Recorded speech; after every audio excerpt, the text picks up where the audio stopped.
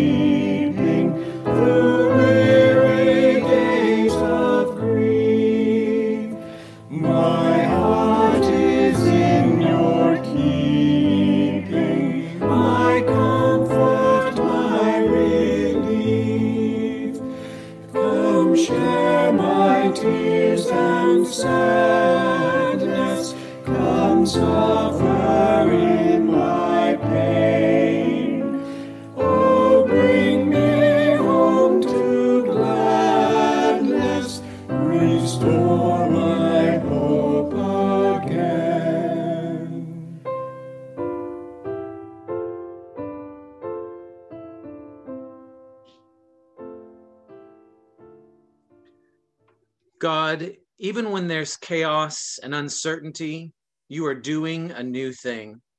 Even when there is fear and trembling, you are doing a new thing. Even when everything is turned upside down and inside out, you are doing a new thing. Even when every single one of us has lost our last nerve, at least for a minute, you are doing a new thing. When we are weary, when we think again of what has been lost, when we mourn for what might happen, we must remember this. You are doing a new thing. Where you are, love is. All will be well. Absolutely. But in the meantime, there are birth pangs. There is loss. There is the shadow of death, and sometimes even death itself. Even from the grave, we sing, Alleluia, Alleluia, Alleluia. God, you are doing a new thing. We shall rejoice. We shall trust. We shall sing Alleluia. And we shall work hard, show up, be present to the pain and the grief so that we may also be present to the joy and the celebration. Amen.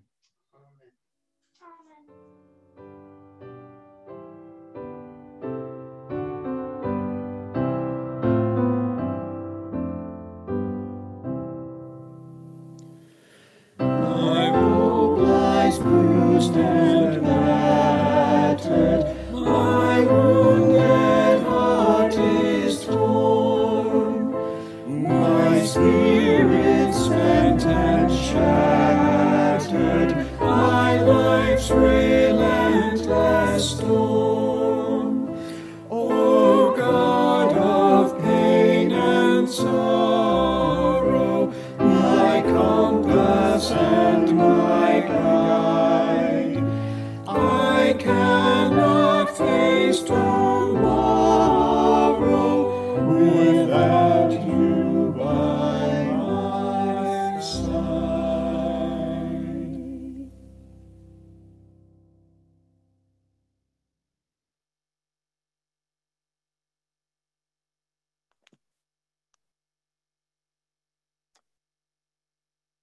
Okay, I guess this means it's my turn. Hello, everyone. So again, I'm Alex Rowan. My pronouns are he, him, his, and I am broadcasting live to you today from Westbrook, Maine. My job is that I'm a mental health counselor, and I've worked in a lot of different settings, teaching, running groups, providing individual therapy to a bunch of different populations. But I was thinking that if I have to summarize my job, I would say that I help people identify the rules that they live by, the things that they hold most dear, and then I help them discard those things and throw them out the window. So why would that ever be helpful? And what does this have to do with the topic of mourning? Well, what I would like to talk about today has to do with the illusion of control. So the idea that we're in greater control of life outcomes than we actually are, and how this contributes to our suffering.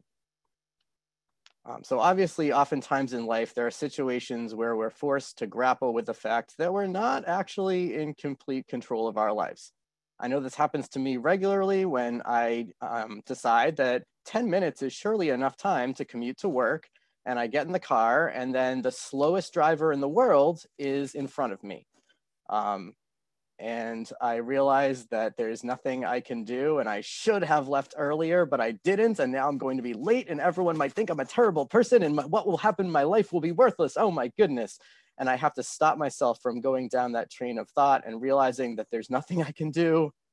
I'm not in control of this moment. I can just try my best and keep going, and maybe next time leave a little bit earlier.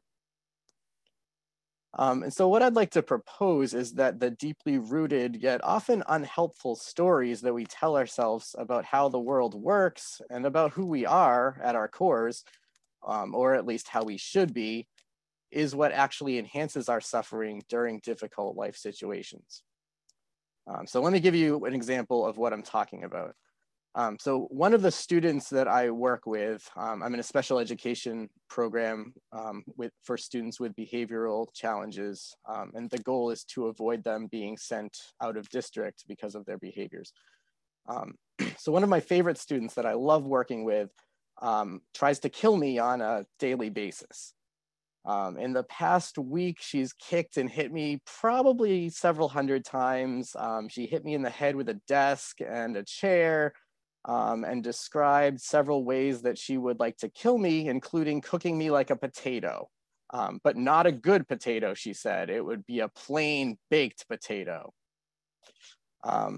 So this student, I'll just call her Alicia, has had a lot of chaotic life circumstances, and as a result of that, now finds it almost impossible to take direction from other people. And to do that, to take direction, it means you're giving up some of our control or some of her control.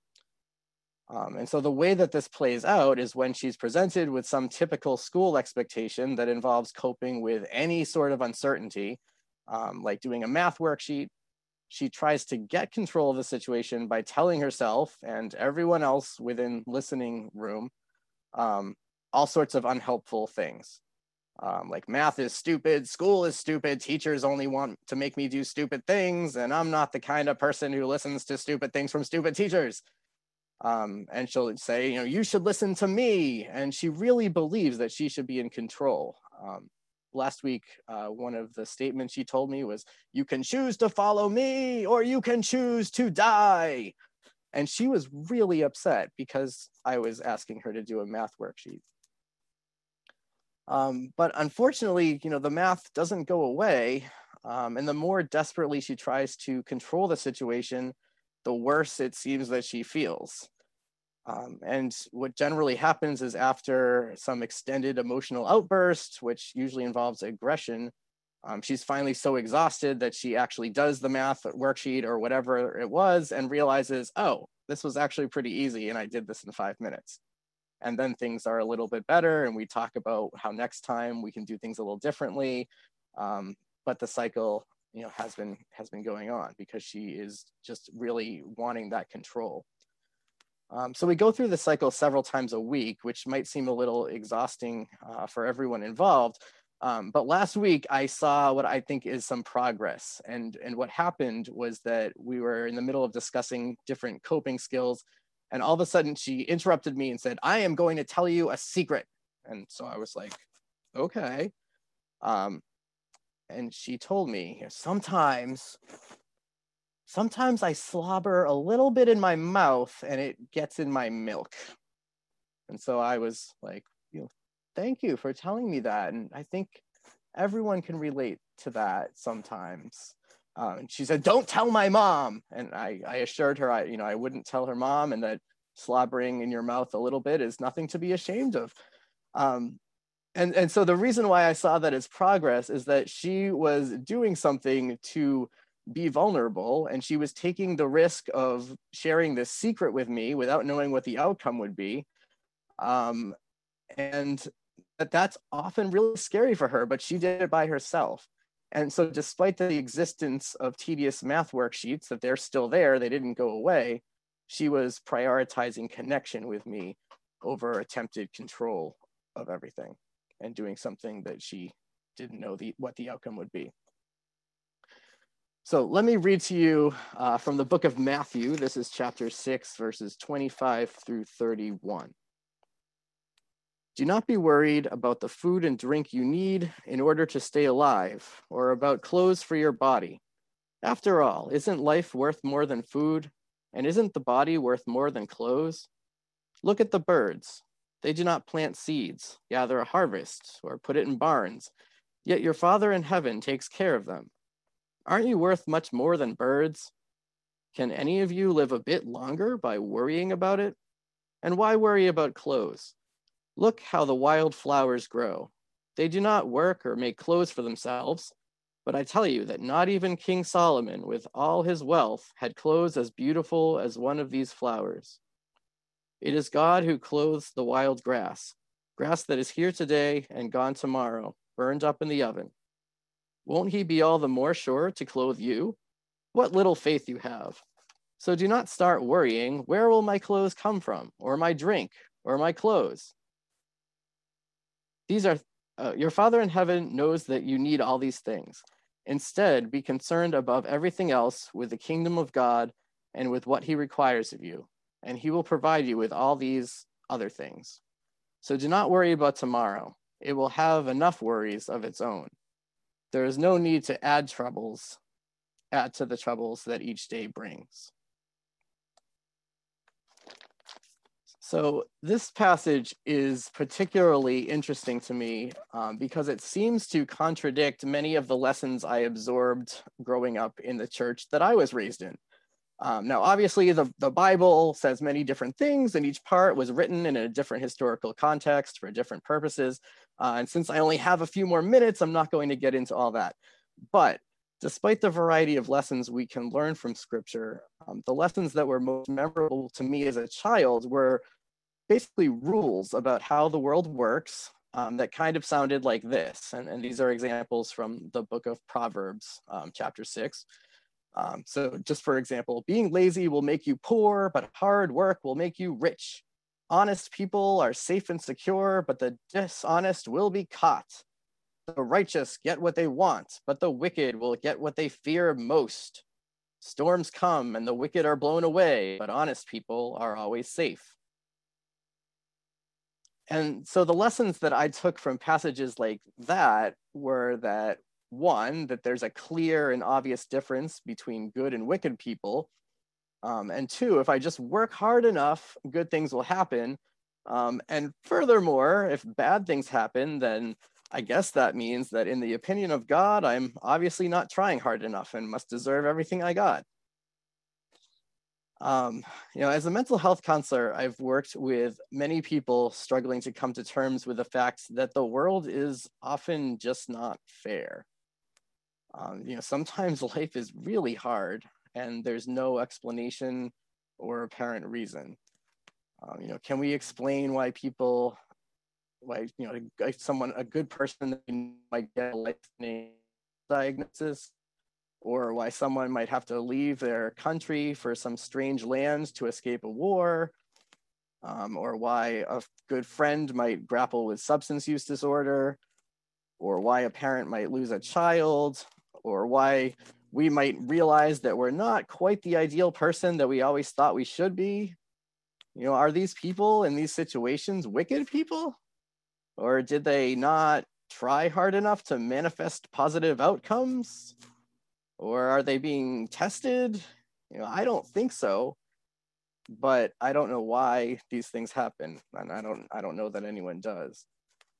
And so, you know, going back to the passage in Matthew, here we have a scenario where the so-called troubles of each day are acknowledged, and where hardship exists regardless of all the planning and plotting and seed planting and worrying that we might do in order to try to gain some control over our life outcomes. So is Jesus saying that we literally should stop taking on responsibilities and stop planning for our futures, and do clothes and food really not matter? So I'm no Bible scholar, so maybe someone more learned than I am can talk about the author's intentions here. But what I take from all this is that regardless of our worrying and attempts to control, that life is going to be what it is. And if we're overly focusing on micromanaging material minutia, that this takes our focus away from what is truly important. My father's favorite Bible passage was Matthew chapter 22, when the Pharisees are quizzing Jesus about the nuances of Jewish law, and they ask him about the greatest commandment, and they're probably expecting some kind of nuanced legal argument. And Jesus responds, "Love the Lord your God with all your heart, with all your soul, and with all your mind. This is the greatest and most important commandment. The second most important commandment is like it. Love your neighbor as you love yourself." And my dad said that he liked this because this passage represented to him what the essence of Christianity is really all about, and that all of the rest, you know, is in comparison minutia. You know, does it really matter what sort of food we eat or what our clothes look like? You know, does our wealth or our public image do anything to better the world? Do our accomplishments and qualifications and material goods really mean anything in the grand scheme of things? You know, and what might we miss out on if we overly focus on controlling specific outcomes and creating rules to micromanage each moment? Am I going to answer any of these questions before I run out of time? No, and probably not. You know, a book that is really important to me, that has mentioned a lot through my life, the Tao Te Ching. And there's a passage that stood out to me that relates to this idea of the futility of trying to control what we can't necessarily control. So I'm just going to quickly read that. So if you rush into action, you will fail. If you hold on too tight, you will lose your grip. Therefore, the master lets things take their course and thus never fails. She doesn't hold on to things and never loses them. By pursuing your goals too relentlessly, you let them slip away. If you are as concerned about the outcome as you are about the beginning, then it is hard to do things wrong. The master seeks no possessions. She learns by unlearning. Thus, she is able to understand all things. This gives her the ability to help all of creation. So, although unfortunately, I don't have a final answer that allows us to avoid suffering, on the topic of how to reduce the worrying that enhances our suffering, and as Jesus said, only adds to the troubles that each day is already bringing, I have a possibility for consideration, which is the more that we can live in the world of what is, rather than trying to control what should be or what could be, the more likely we are to appreciate the ordinary joys of everyday life, rather than ignoring or discounting them. And this may sound like common sense, but I find it much easier said than done. And this is something that I try to practice in my life with varying degrees of success. You know, accepting and living in the moment doesn't remove our hardship, but it opens up to the possibility of connection. It's really hard, if not impossible, to seek and find connection when we're consumed by our own worries and attempts to control every little thing. It's always difficult when circumstances remind us that we're not the sole author controlling each plot twist and outcome in our life story. But I think it can be comforting to know that we are all connected in a cosmic process that is unfolding through time and space. And while we don't know the outcome or even the plot, that this story that we're each a piece of is a much more amazing story than any individual human. Oh, first, thank you so much for your message, Alex, and for the timely and important challenge that presents to us. I'm going to share a video from Eva Cook, who couldn't be here with us today, but still wanted to share this music. It is not a video of her, it is just a picture. So I invite you all to just ponder the lyrics, and I hope that it is good and nourishing for your soul. It's okay to be sad. It's alright to be lonely. You won't always feel bad.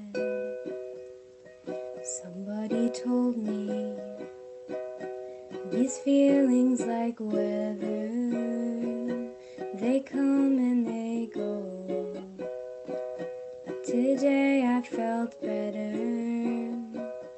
Tomorrow, who knows? Could there be healing instead of breaking? I'm hoping that the cracks are beginning to spread. It is me breaking open, and if I let everything in, the shadows as well as the light, how else would I know I'm alright? How else would I know?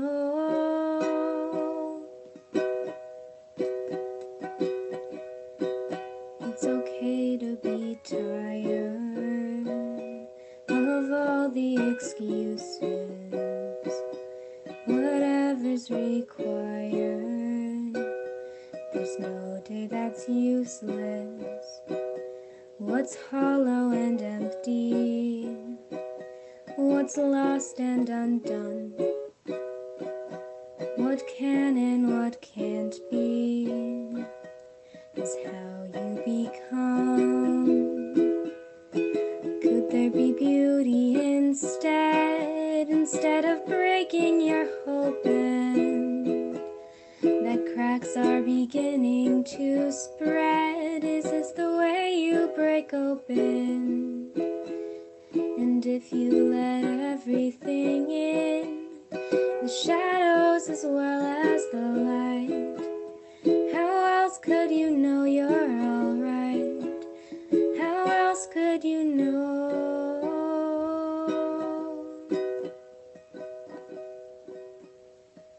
Could there be healing instead of breaking? We're hoping that the cracks are beginning to spread. Is this the way we break open? Could there be loving instead of breaking? We're hoping that the cracks are beginning to spread. Is this the way we break open?